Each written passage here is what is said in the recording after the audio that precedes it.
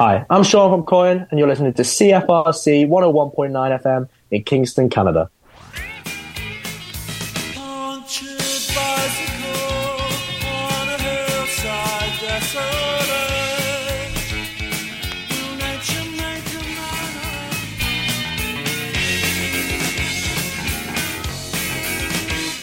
Hello and good evening, folks. I mean, that's a sound that I think is etched into every part of my brain.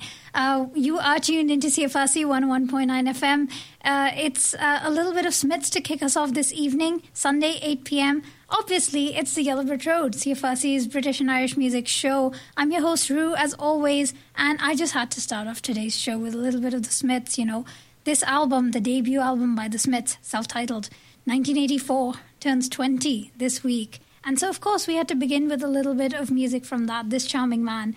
Just, I mean, that's a play off of our copy, a station's promotional copy of the album from back in 1983, and it still sounds so good, which actually just blows my mind. I mean, this record is like twice my age, older than I am. It's incredible, yeah. That it still plays and it still works. But anyway, yeah, a little bit of British music history to kick us off. Debut album by the Smiths. Really just ushering in a whole era of indie music with that jangly sound. You know, Johnny Marr kind of setting down the blueprint for what most indie guitarists would come to follow. And obviously Morrissey, for all his faults, lyricism on this album, you know, with songs like This Charming Man and, you know, Hand in Glove and a lot of other, you know, a lot of lyrical themes that maybe weren't talked about as much in, you know, traditional macho rock music. And then there's songs like Suffer Little Children on this album, just talking about the Yorkshire Moor the Saddleworth Moor murders in Manchester. And just, oh my God, it was a punching debut album, to say the least. And now it turns 40. And that's how we're starting off today's show. We've got a lot, so we are going to be swiftly moving on, though. We've got new music. We have an interview tonight, which I am extremely excited about. It's with Courting, a band who I think I've played enough on this show for most of you to know about. But if you don't, Liverpool band, they have, you know, they started a few years ago, 2019, started making sort of indie rock, post-punk music, somewhere in between that. And then they had a change of heart and decided they want to be pop stars. And now they're really leaning into that, doing what they like, taking influences from everything from, you know, indie rock to pop punk to pop music, hyper pop music, and just blending it together to create their own unique kind of electro-clashy indie rock, which I've become a big fan of over time. And so I spoke to their singer, Sean, yesterday. And so we'll be listening to part of that interview tonight. And obviously you can look out for the podcast and things like that to listen to the full interview just for time, really. So yeah, we'll have that a little later. So I'm this is just your warning sign, you know, stick around for all that. You're going to want to listen to tonight's show. If you're tuning in, Vita, I know you're tuning in. There's a lot to listen in for, and I say this because I got a text. I shouldn't do this kind of stuff on air. But anyway, we're going to start off the show proper with some Lovely Eggs music. I love the Lovely Eggs duo from Lancashire, making kind of psychedelic, slightly demented rock music. They've been going for years and years, but their last album 3 years ago was I Am Moron. And they somehow, for one song, the title track, I, Moron, managed to get Iggy Pop on to do a guest vocal. And it wasn't really a vocal at all. It's just him saying moron really slowly over and over again throughout the song. And it was one of my favorite songs of 2021, if it was 21 indeed. So that came out a while ago, and they've been working on new music. They've got a brand new single called My Mood Wave.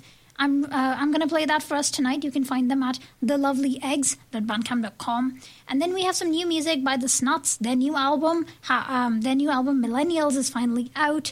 They're a band from Glasgow. You might remember them from their debut album WL. They sounded kind of, you know, like a mix of sort of all the nostalgic indie rock that you wanted to be hearing. A bit like Arctic Monkeys, a little bit like a bunch of other bands that, you know, indie music really enjoys. And they topped the charts with that album in what I remember was a demented top of the sort of like a chart battle for the top position with, from what I remember right, Demi Lovato. And it was a wild week. Anyway, they have since split with their label, and you might have heard of this. They were not too happy with how Parlophone was treating them and pushing them to focus on aspects that were not related to the music, so they're independent now. They spoke out about it and against it, and they've launched their own label, pointedly called, I must say, Happy Artists. And it's on that label that they've released their new album, the Millennials. We're going to be listening to the song Millionaires, which is just a banger of a tune. You can find them at The Snuts Millennials, because they've made a new Bandcamp now, for their new and independent era. The Snuts Millennials at bandcamp.com. Let's start off with listening to a little bit of the Lovely X. This is My Mood Wave here on CFRC.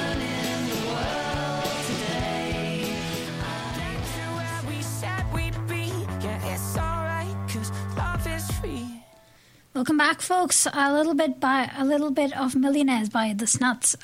Their brand new album, Millennials, has just come out, completely free and independent now. Ironically titled now, Millionaires. Give them a good shot at it. We also listened to the Lovely Eggs with a brand new song of theirs called My Mood Wave. I'm glad that they're back. It's been too long since we've had some lovely Eggs music. I'm going to play us some brand new music on the next set, and it's not all going to be indie rock. I've got a varied show for us today. There's some hip-hop coming up, there's some jazz, some more experimental stuff, some folk stuff, some out-and-out banger pop music. We're going to have a little bit of everything. So let's get started. We're going to play some post-punk, actually, to get us started. Drala, a Leeds band, post-punk band from Leeds, have just put out their second single from their upcoming album. The album is going to be called Angel Tape, and it's coming out on the 5th of April, so shortly. And they've just put out a brand new song called Second Rhythm, which is the second single from the album. We'll be listening to a bit of that. You can find them at Drala, drahla.bandcamp.com. And yeah, we'll listen to that song. I don't really have anything much to say for it, except that I thought it was a pretty cool song, so we'll listen to that. Then Kneecap have announced their debut album. This is sort of the big news of this week, is their first album is finally coming. It's almost surprising to look back and think that Kneecap are only on album number 1, because the interest, the headlines and the press that this band collective have generated has been absolutely immense, just in their sort of 6 or 7 singles that they've had out. So pretty incredible hip-hop trio from Ireland, from Belfast, and making some incredible music, having a lot to say, and often that's the thing that draws the headlines. So now that they're putting out their debut album, which is, and I love the title of this, going to be called Fine Art. I'm very excited for it. You can find them at kneecap.bandcamp.com. They are coming to Canada next month. They're going to be playing at the Axis Club in Toronto, and I think I should go. I think I should get them to talk to us on the show. It'll be really... I would love that. That would be a highlight of my year, honestly. Although another one is coming up shortly. Like I did say at the beginning of the show, Courting did talk to me this week, just yesterday. Spoke to Sean, the singer and guitarist in the band, and you can listen out for that. That's coming up shortly. But we're also going to listen on this set to some music by Nadine Shah, who's just had her new album, Filthy Underground, that came out just this week. I'm glad that she's doing okay. She was, recovering for a little bit, and the album is honestly stronger than ever. NadineShah.co.uk. We're going to be listening to the song You Drive, I Shoot. So listen out for that. We'll start with some Drala. This is Second Rhythm from their upcoming album, Angel Tape. I could be the sun, be some other one. I could touch the earth, see, feel earth, wind, fire. I could hold my breath for another time. I could see it go, precious Mars, so real time. I can find a handsome landscape. It holds no present, synthesis too.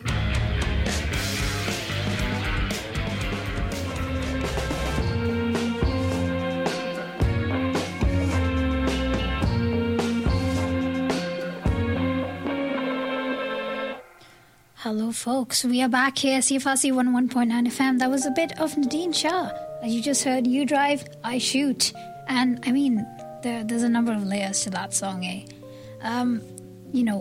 Very gritty, very in your face. And we also heard, speaking of in your face, some new music, again, pertinent new music from Kneecap, who have announced their album that's going to be coming out. It's going to be called Fine Art, and honestly, I can't wait for it. We also had some Drala on the last set. And now we're taking a bit of a turn, folks. We're looking back to the past and looking back to last week as well.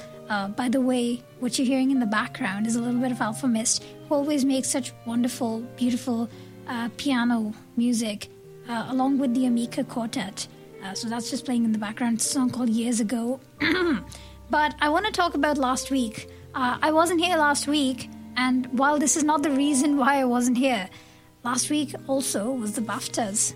Now, I know we're a music show, we don't talk about film quite as much, but there was a musical moment that has been happening for one artist for quite a while, persistently on the, it's almost like this artist has been given a second win, really, for a win behind her sails, ever since the film Saltburn decided to use her song prominently on its soundtrack. It's Sophie Ellis-Bextor, of course, and her song Murder on the Dance Floor has just been going crazy all over, TikTok and stuff. But also just it's come back into the public consciousness. And a great way to sort of tie all these ends together was last week at the BAFTAs, where the film was nominated. And it was just a great moment for Sophie to sort of bring her back onto the public stage in the UK. I mean, at film's biggest night in the UK. So she performed Murder on the Dance Floor at the BAFTAs, went down so well, and, she as well was just, this song came out in December 2001, so it's sort of like it's getting a new lease of life like 22 years later, which is absolutely insane and just incredible for her from her album Read My Lips. It's just super catchy, and, in the film you do see, like, the character sort of dancing to the song. So, good for her. I thought we could listen to that performance, just because it's cool to have a little bit of fun pop music on the show. So what we're going to do right now is listen to her performance of this song at the BAFTAs. And then we'll be right back with more wonderful new music here on CFRC.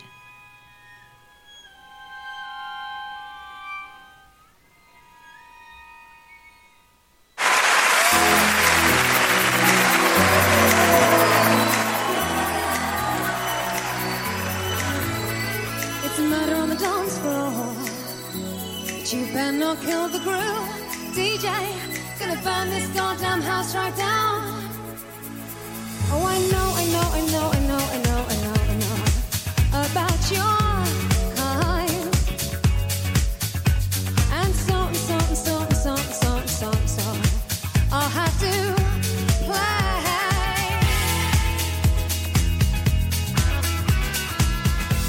If you think you're getting hey, it's murder on the dance floor. You better not steal the moves, DJ. Gonna burn this goddamn house right down.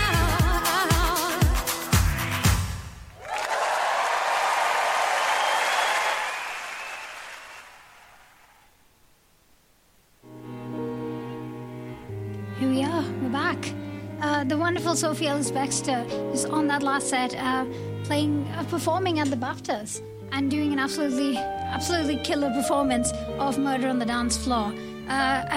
Sorry if I sound a bit flustered, I just fell off my seat. That's how good the song was. I did genuinely fall off my seat. That BAFTAs performance also just reminded me that just before she started performing, she was introduced by the host of the show, David Tennant, who you might know from a score of projects, the 10th Doctor on Doctor Who, Broadchurch, Good Omens, playing Hamlet and a bunch of other Shakespeare plays on the West End. Also just thinking about the fact that David Tennant hosted the BAFTAs in a kilt also just threw me off my seat.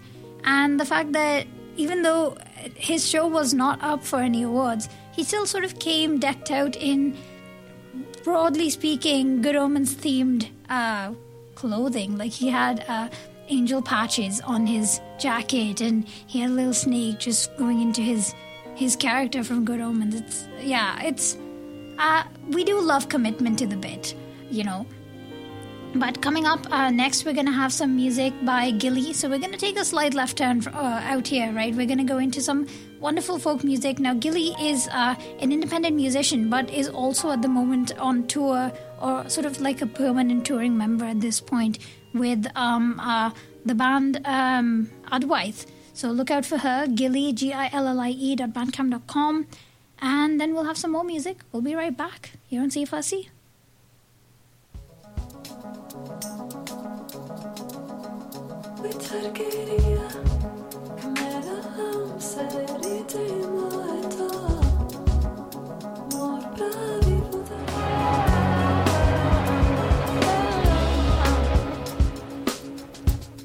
Welcome back, folks.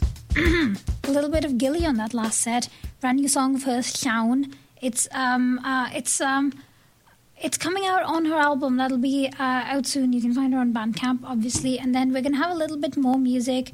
We're leaning into the sort of more contemporary jazz side of things now. Just a bit of jazz, R&B. We're going to have some music from Amy Gadiaga, who is a London-based musician who draws in Senegalese, Gambian, Mali influences from the outskirts of Paris and now in the UK music industry, based in London. And, you know, she brings sort of trained classical jazz music and influences from musicians like Betty Carter, Wayne Shorter, and just brings a bit more of, touches of rootsy sounds to it. And this new song of hers that I'm going to be playing is called Paloma Negra. And you can sort of hear all these influences. You know, her EP is going to be called All Black Everything. And it's a 5-song EP, and, you know, it's got some music drawing on more Eastern influences as well, Korean influences, and I can't wait for it. It sounds like a very interesting new record. That's going to be coming out on the 5th of April. It is, like I said, called All Black Everything. You can find her at Amy Gadiaga, spelled AMYGADIAGA.bandcamp.com. Do go check that out. We're going to be listening to this song, Paloma Negra. And then we'll have some new music from a band called Dead Rat Society. They're a brand new band, and they sort of, I've seen bands bringing together sort of the heavier side of, grunge and almost like punk bass lines and stuff, and mixing that together with hip hop. We've seen a bit of that, and now we're starting to see the sort of softer side of it, and it's quite interesting to see as well. So they've just put out a new song called Bounce Back, which we're going to be listening to. You can find them at deadratsociety.bandcamp.com. So we'll listen to those two songs, and then get ready, folks. It's going to be time for our interview. Courting, Sean from Courting joined me to talk all about the new album that just came out, New Last Name, and about their philosophies in writing music and sort of what they've sort of eschewed the whole post-punk thing, and they're being pop stars now. They want to do that, and I think it's quite admirable. So we're going to be listening to all of that. But first up, very exciting new music from Amy Gadiaga, Paloma Negra. You can see Fuzzy.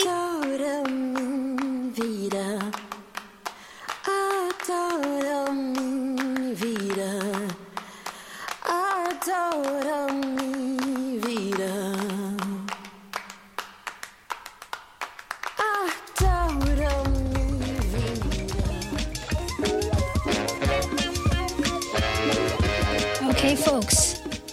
That was a bit of Dead Rat Society. We also had some Amy Gadiaga. Sorry, I'm really rushing this, aren't I? Amy Gadiaga on the last set.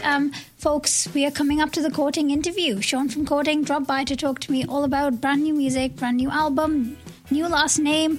I'm really excited for this. All will be revealed as you listen in on the interview. You can hear a little bit of Pop Shop, a song of theirs that I really liked in the background over here as we go into the interview. Find them at courtingband.bandcamp.com and really just enjoy this interview. I think it might be the last thing you hear from me, but it is going to be a good one, so stick around for this. See you all on the other side of it, and look out for the podcast. The full interview is going to be on there. Enjoy it. I had a lot of fun.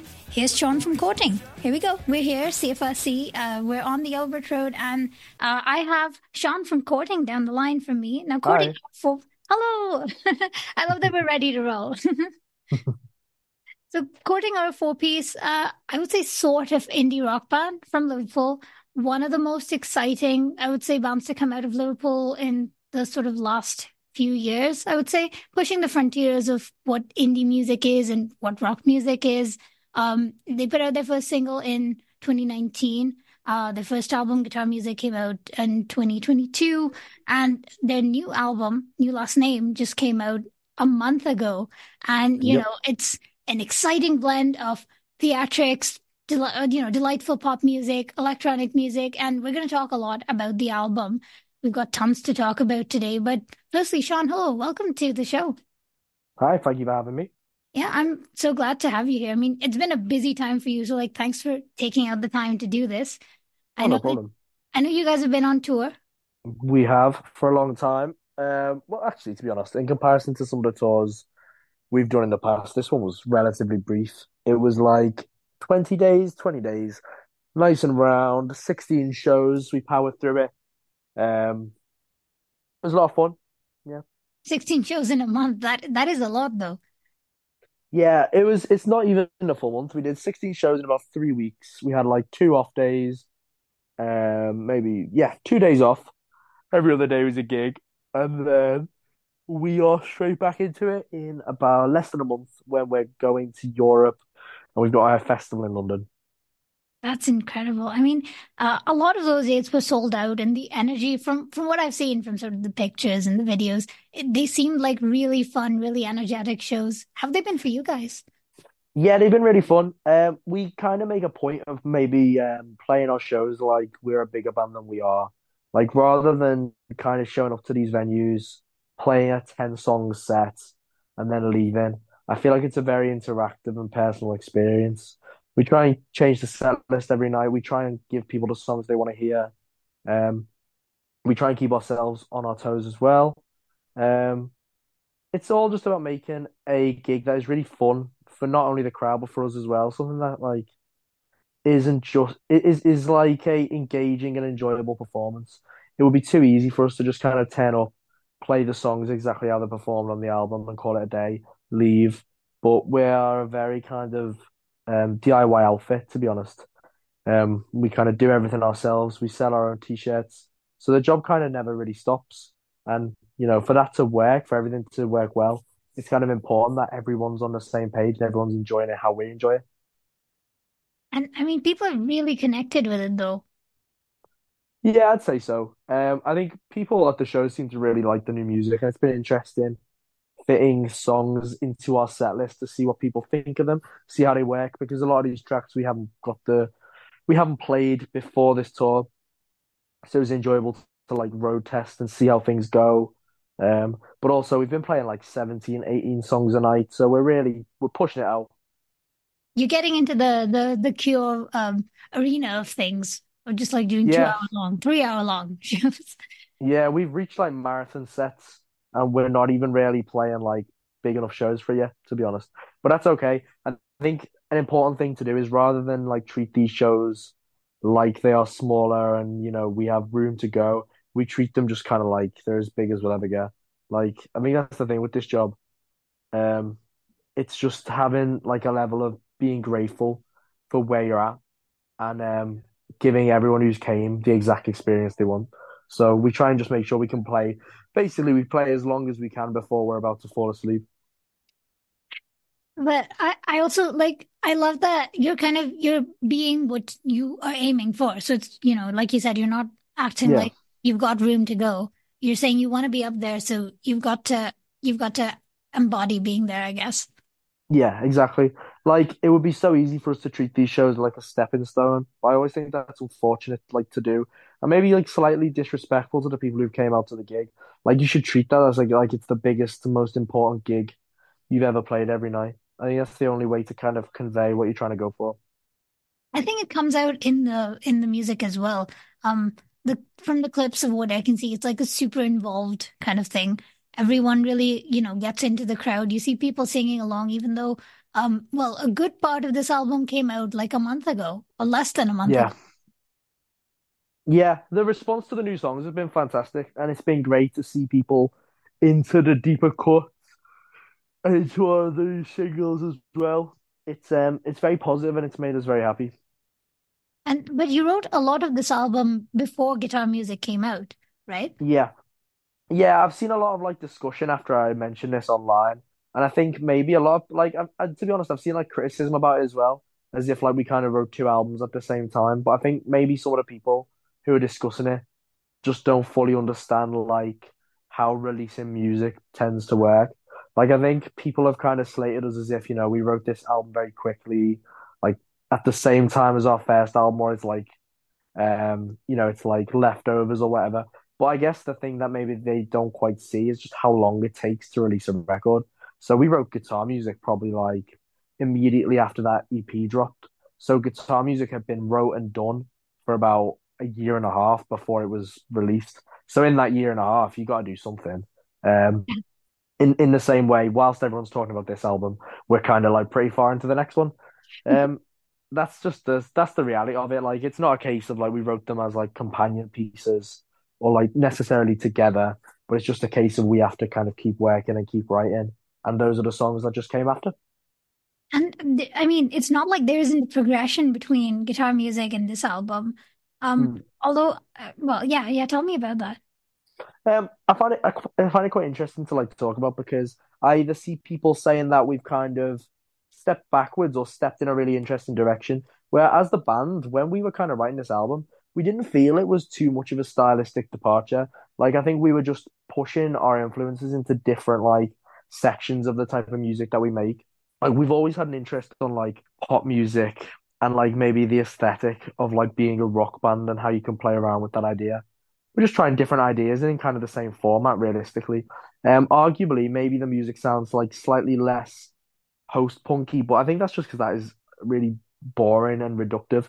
Like for me, the best moments of our first album would be like the moments like Famous and Loaded and Jumper, which I think all pull quite heavily from pop music. And I think like maybe to give like direct comparisons and references, if we look at a song like Loaded, for example, I think that took like elements of like old rock, like 70s rock, 60s rock, combined it with like noise and like then a little bit of a hyperpop influence. Whereas, for example, on this album, with a song like Throw, which I'd say is also pretty heavy, the only thing that is different is instead of being of taking from like that like 60s, 70s British like power pop rock. We just took from pop punk instead. And realistically, we're just like cannibalizing genres with other things that we find interesting. So like in the same way that Jumper is kind of like an homage to like 90s like baggy style Britpop, We Look Good Together is just more of an homage to like 2000s pop and at the same time like older Prince style disco tracks. Like we're kind of applying the things that we find interesting just to different styles of music rather than it just being us trying different things. Like I'd like to think personally that we've always kind of put the same finishing touches on everything that we're doing. So to us, it never really felt like we were pushing the boat out or trying to detract from what we were originally doing. These were just the songs we wanted to write that we ended up writing, and that ended up on the album, really, the ones we liked. Yeah, I mean, right from sort of the first EPs, it did feel like there were things that were just threatening to spill over, which maybe you leaned into a bit more on the next two albums. Yeah, I think, for example, like when we did Crass, so that song was wrote like pretty shortly after, don't know, the really, really early singles like Football or whatever.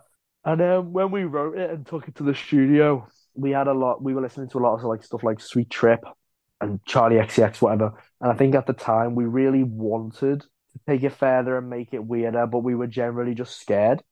It was our first EP, and at the time we were worried that people would reject it or not be interested. And I think what changed after that EP to now is that we don't care. Like then we were really fussed about what people would think, and now I'm not bothered. Like at the end of the day, we're kind of making music for ourselves, and it's important to just push that out and kind of take songs when they naturally need to end.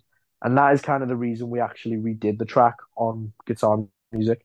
It's pulled from the same recording, but we thought we need to change this. We need to take it to the place that we would have if we had kind of had the guts to do it 2 years ago. And I mean, lyrically as well, I feel like the something like New Last Name being, as you said, an almost play within an album was also something that Mm, was sort of just threatening to always happen because your lyrics, I mean, even on the EP, the first few singles and all of that, it's always felt like there's been dialogue over there. The narratives in the songs are mm, always really witty. There's lots of wordplay.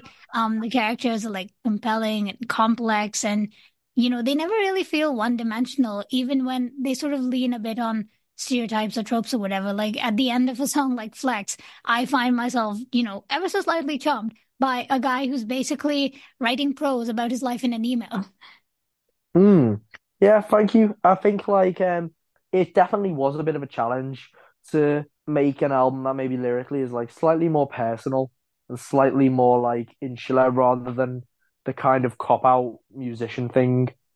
Well, I say it's a cop out, maybe it's not completely a cop out, but the idea of on the first EP just writing about like politics and things like that is kind of very easy to do, in my opinion, without really having an overarching like opinion about it. Like you can just write about politics and it can just kind of happen. Whereas when you're trying to write about something personal, that can feel more difficult because you feel like you have to open up, you feel like people might judge what you're trying to say. Whereas it doesn't really matter if it's quite isolated from what you're actually talking about. Um, like I'll be honest, like when we wrote songs, maybe like Grand National. I don't actually have like ridiculously strong opinions on horse racing, which to be honest, is one of the things I look back at. It kind of annoys me. Like that song just came from a good hook, and I thought like, how can I change this into whatever? And that's where the song ended up on this like kind of anti-gambling stance. And I still like the song. I think it's catchy, but I don't really stand for that. I don't care. It literally is not the hill that I would choose to die on.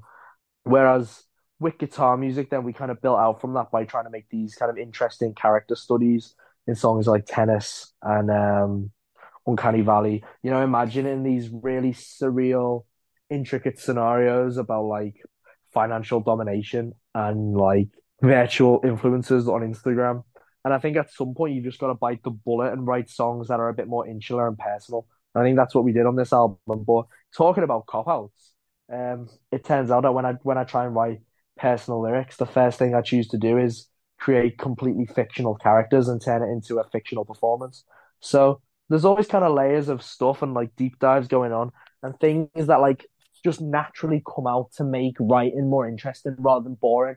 Because as I think the ultimate kind of challenge as a writer is to just write like a good love song, but it's more fun to hide that in a few layers of like honestly unnecessary depth. Like we just enjoy doing that. Flex for me is definitely like probably the my favorite lyrics that I wrote. Like I was very happy when we finished that. The email thing. It's just, how can you convey like sincerity and like important emotions in something that can be a little bit camp and a little bit like playful. And I was yeah, it just literally, kind of wrote itself.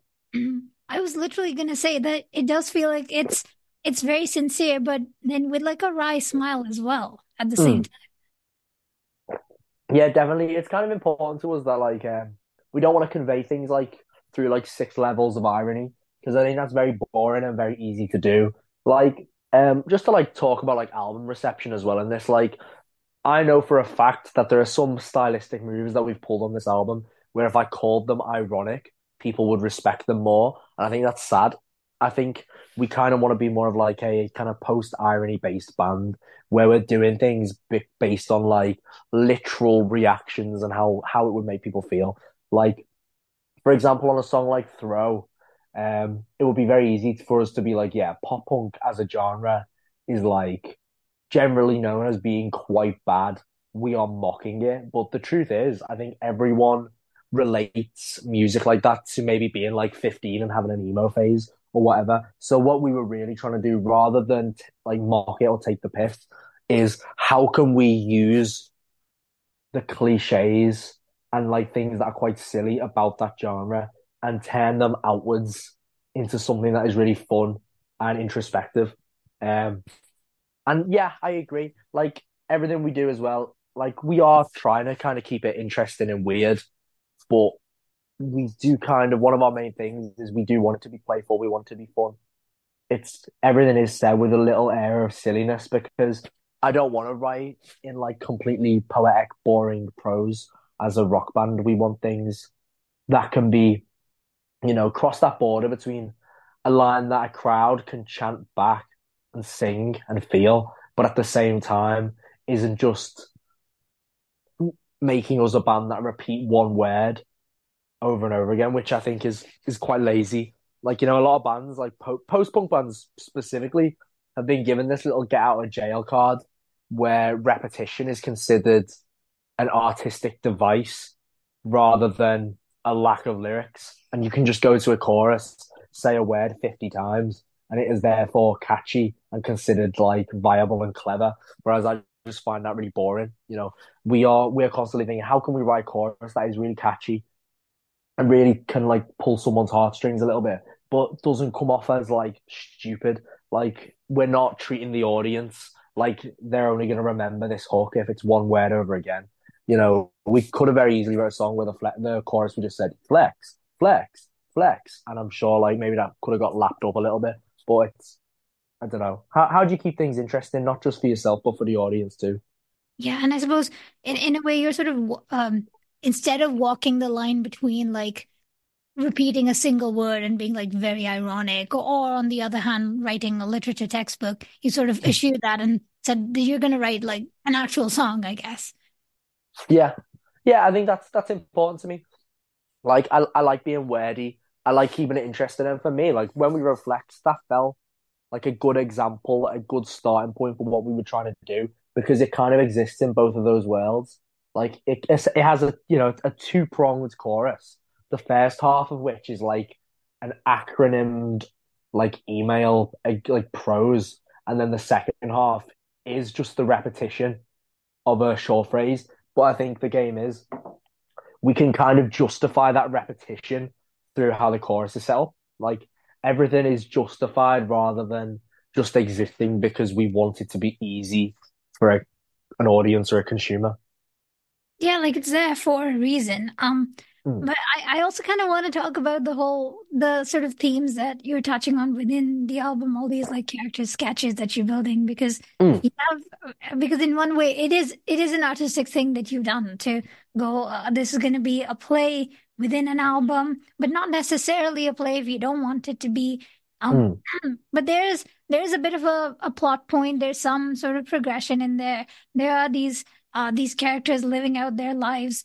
There's a wedding, there are regrets, there's mm, happy endings, possibly. I was a bit like, I don't know if that's like an ironic happy ending or if it's a mm. like a genuine wrap up, and then I guess a character moving away to America. See how we kind of see it is like America is kind of like the album's epilogue almost. I wrote about it in the lyric book for the vinyl in the sheet that how I see it is if you choose to view the album like it is a theatrical play, Happy Endings kind of marks the ending of the narrative, which as it is viewed by the audience, at which point I describe America as if it is kind of like a soliloquy performed away from the audience behind a curtain.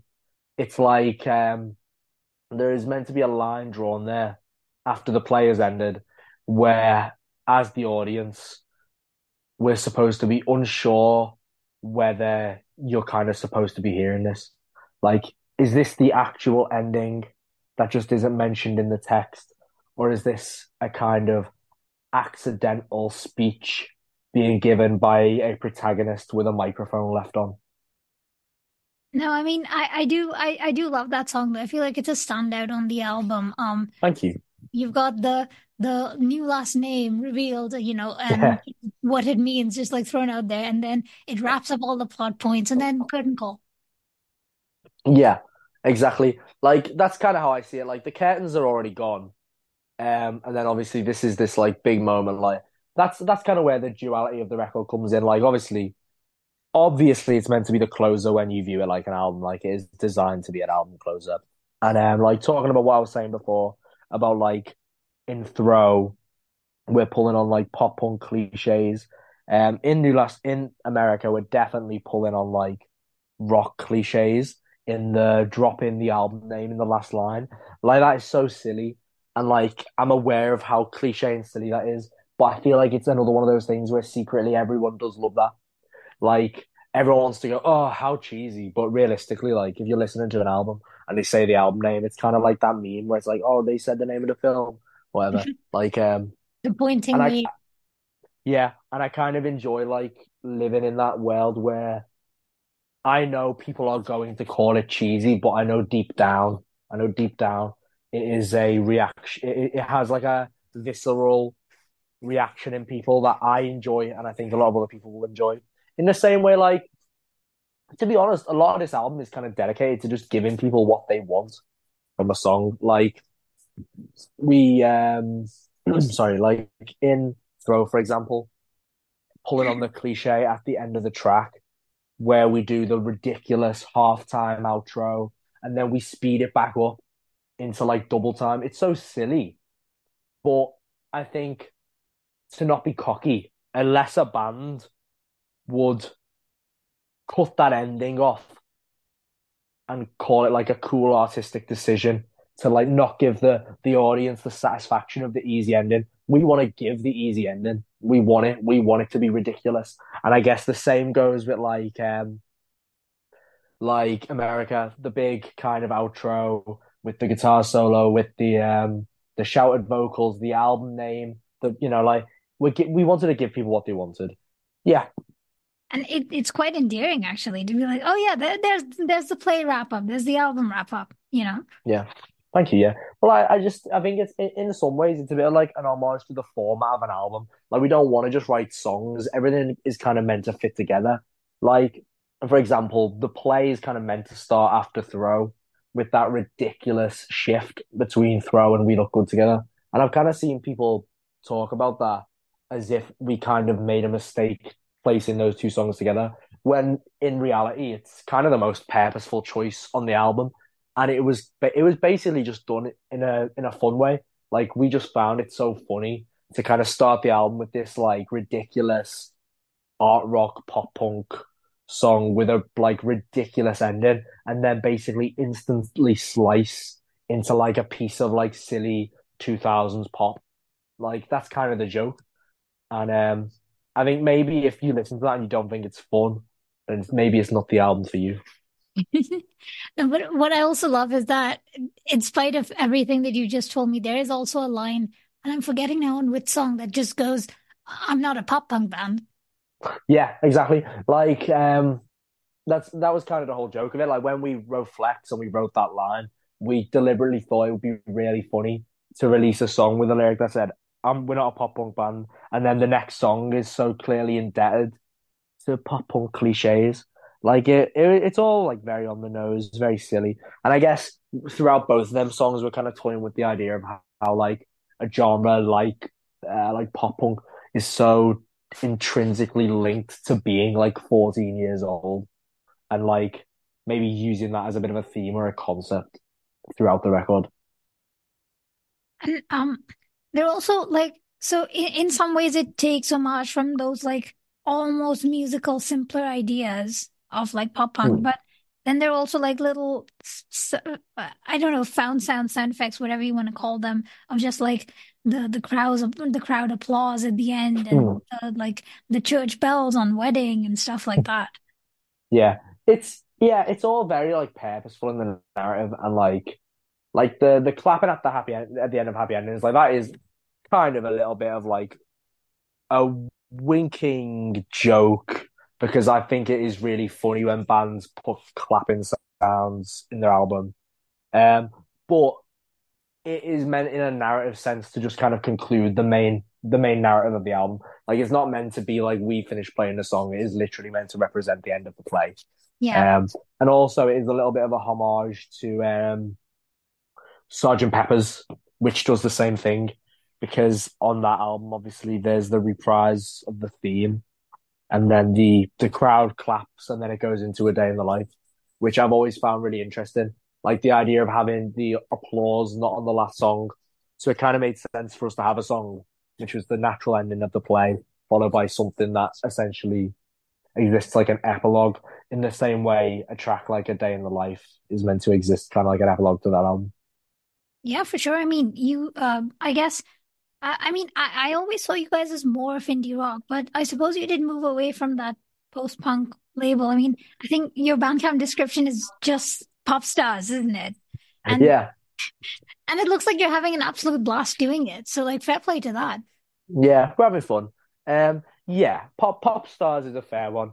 We're really trying to kind of do is, I think if we're going for indie rock, I want to be clear that we're of the lineage of like 2000s indie rock and not like the 2010s stuff. Like, I feel like we're more based in what was going on around like the Arcade Fire, Wolf Parade kind of time. But realistically, I'd like to think that we can kind of exist just slightly out of genre now by having so many songs that are just so different. Um, but I don't really mind whatever people want to call us. Mhm. It's fine with me. I mean, I do also have to throw in that both of the bands you mentioned are they're Canadian. So props for that. Um, Yeah, but true.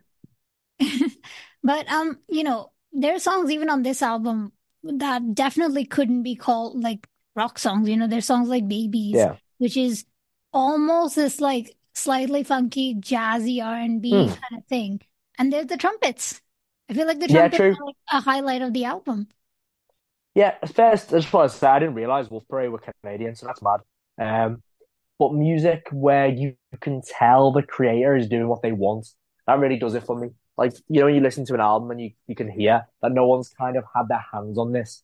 No one has said, no, please don't do that. It's a bang going, I want to do this. And obviously, there's got to be a piano solo here because that makes sense to me or whatever.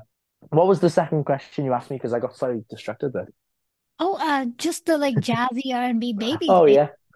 yeah. See, that is so interesting because when we wrote that, it was of our full intention to essentially do a country song or like a folk song, and it just came out so funky, um, completely unintentionally. But yeah, I love that song. With the little sax line at the end, it's a lot of fun. It was the last song we wrote for the record. Yeah, we're just kind of doing whatever we want, really. Like we don't think too hard about it, or maybe the level of thinking that goes into it is essentially us saying we want to do this, and then we do it.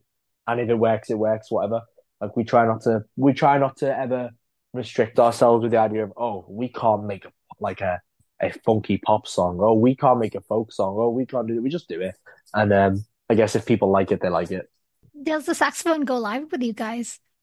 So we can't bring a sax player around us yet, but it is within our intentions to do so when we can. Reading and Leeds, right? Yeah, I'll make sure that's sorted. That would be so lovely to see. Like, are you guys gonna be on one of the televised stages? Because I'm definitely gonna try and watch it. I don't really know how it works, but I'd like to hope so. I'm gonna make that set something special. It's a big moment for us, and I think as a band, as a person, that's obviously like a big teenage ambition for most British bands and just a lot of bands in general. But from like a standpoint of us as a band, I'm so proud that we get to do that because I feel like I don't know if people see us like this. I definitely see our band as weird, and I take a lot of pride in being a bit weird and not like a boring indie rock band, which I think there are just far too many of. And the honor of being weird and getting to play a stage of like a stage slot, which in my opinion, like I'd go and see some bands who I'd consider quite normal play that on that stage. Maybe a band that doesn't take many risks and just has like big choruses, whatever. I don't mean that as an insult. Like that's kind of that game. So to be a band who maybe like 10 people are going to show up for is kind of an honor. Like, it makes me feel like we've done something right to be kind of weirdos and hopefully have kind of that more mainstream pull at the same time, because that's exactly what we want to do. Like, how can we play Reading main stage and not write songs that we don't like anymore? I feel Hmm. like that's hard for me to say. I'm trying to think of a way to word it that doesn't sound like I'm offending other bands playing because I think this lineup is really great and there's a lot of bands doing a really great job. But like, you know what I mean? It's like how can we play these big indie festivals without being a boring indie band? We want to be like a really interesting band. Yeah. Hmm. Um, and you said that you draw a bit from the more zero side of indie rock, but you also worked with Gary and Ryan Jarman of the Cribs on this album. I I think they did. produced a Yeah. few songs. What was it like working with them? Yeah, to be honest, exactly kind of what I was talking about. Like, I think spearheaded along with some other bands like the real kind of good era for like that style of music where you had bands who wanted to create like interesting art that was for them, but at the same time also consider like melody and hook, like bands like the Cribs, bands like the Strokes, bands I've already mentioned like Arcade Fire and Wolf Parade, whatever. Like I think you know, not only did they have an interest in making songs that they loved, but making just generally good songs that you can look at as a songwriter and go, wow, that is so clever, that is so well put together. There is thought behind like the structure and ideas here. And how that kind of came together is I can't remember how we started to speak, but we just respected them a lot and they really respected what we do and they kind of listened to the whole album and just kind of kept bigging us up. To be honest, like I'd send it to these guys whose music we really respect, and they just tell us like this is fantastic. And you can be making an album and like not many people get to hear it until it's out. You might show like your friends and family, and they don't really have much to say. Like you show your mum, and she's like, "Yeah, the songs are good," and you're like, "Yeah, thanks, mum." But then you show the members of the Cribs, and if they're like, "Yeah, this is fucking great," well, you're like, "Well, it's kind of got to be a bit great." Like if the Cribs like it, and I respect them, like I think too often you get bands who are getting all their feedback from like businessmen who've never made a song in their life, and that's sad. Like I think if you're getting criticism and loving feedback and respect from a band you really respect the output of and appreciate as people, then you're kind of winning. And just one more thing about the album, since we were talking about like the characters on it and all that Mm, stuff, I wanted to ask a little bit about the song Emily G, because that's mm. firstly, I just love the wordplay on OMG. Um, Thank you. but you've said that it's sort of the character Emily G and the song Emily G is sort of the centerpiece of your album. Mm. Who is Emily G? Well, that's a mystery as old as time. It's the Um, question the song is asking it's, too. yeah, it's the question on everybody's lips. Yeah, I don't know. It's kind of just like a character that we created for the play. Um, to be honest, the character did come from the pun. I can't lie to you. Like a lot of our creative writing process is essentially pun based, and I'm not even really joking. Like a lot of the good hooks do just come from wordplay where we're like, oh, that is silly. Like the flex chorus is just kind of silly. Like, oh, what? It's the CUCC. Okay, we should write a chorus like an email. Like, like OMG, OMG, Emily G. It's quite lazy, really. A lot of it is just kind of based on inside jokes and things that we find funny that then end up as a part of our writing process. Like, trying to think of other examples, but they're definitely the main ones. Um, or even to go as ridiculous as like the bit in big words, where it's such a stupid thing to do. Like, I'm not even criticizing myself here. I'm being like nice when I'm calling myself stupid. But the immediate kind of flip from talking about big words to then just saying loads of big words in a row, like it's so silly, and that's kind of what we're trying to do. Just be a little bit silly. It's just fun. It's fun. Yeah, I think that's yeah, we want to kind of draw that line of like how can it be fun and a little bit like tongue in cheek, but like clever at the same time. Like I still think the Emily G chorus is like to I guess what I'm trying to say to me it's like it's more than a joke. Like as much as it is just like a bit of wordplay, a bit like lighthearted, it should feel genuine. And if that has succeeded, then we've kind of done what we wanted to do. Like, if I can turn a lyric that essentially comes from a bit of a pun, a bit of a joke, into a more like genuine character study with actual like heartfelt emotion behind it, then that's kind of our whole MO as a band. Hmm. Another bit of wordplay. I don't know what the situation with this is, whether, it's like a network like situation where Hmm. they were a band who were never officially acknowledged by Green Day, but the rumors were that they were the same band. You also have the throwbacks. Yeah. Um, Is that a to little be bit of, yeah, a go bit ahead. what? Sorry. No, sorry, go on. Oh, is that a little bit of you guys also just leaning into your emo phases as well? Um, it was just a bit of silliness, really. To be honest, it plays absolutely no part in the creation of the album, nothing to do with anything. We were just kind of like thinking of ideas for videos because something that I keep coming back to is that we wanted to make sure that in the telling of the album that we didn't really give away any of the plot points of the narrative. So when we were kind of making the music videos, it became important to us that even though this album is meant to be a play, all the kind of big videos operate as like a world outside of that, which kind of makes it funnier to me. Like, so if the album's a play, the video for Flex then becomes like a behind the scenes portrait of the actor, the fictional actor, who is also me, who is playing a character in the play behind the scenes. But obviously completely exaggerated and like hyperbolic. And then Rose video becomes this kind of bizarre concept where we have realized that in creating the play. Oh wait, okay, let me take a step back. So narratively, in the lore of this, as a band, Courting have composed the music for this theatrical play, which the members of Courting will star in as actors playing different characters. But at some point in this narrative, the members of Courting have realized that they can't both act in the play and perform the songs that would soundtrack the performance, which links the album. So therefore need to hire another band who can then play our songs whilst we act, leading to us hiring exact body doubles in the form of another fictional band who don't exist to play us. So that's a really long way to go, just so that we don't have to give away any clues to what the play is about. But I think that's kind of part of fun. We just wanted to make the whole concept of all these videos and everything kind of in the marketing of this album so ridiculous and confusing, just so that people would dig into it and want to understand it. So I think if people are digging into it, then it's a job well done. I'm into it. I'm into the Courting cinematic universe. Yeah, exactly. Like that's definitely what we're going for as well. Like it's meant to be immersive.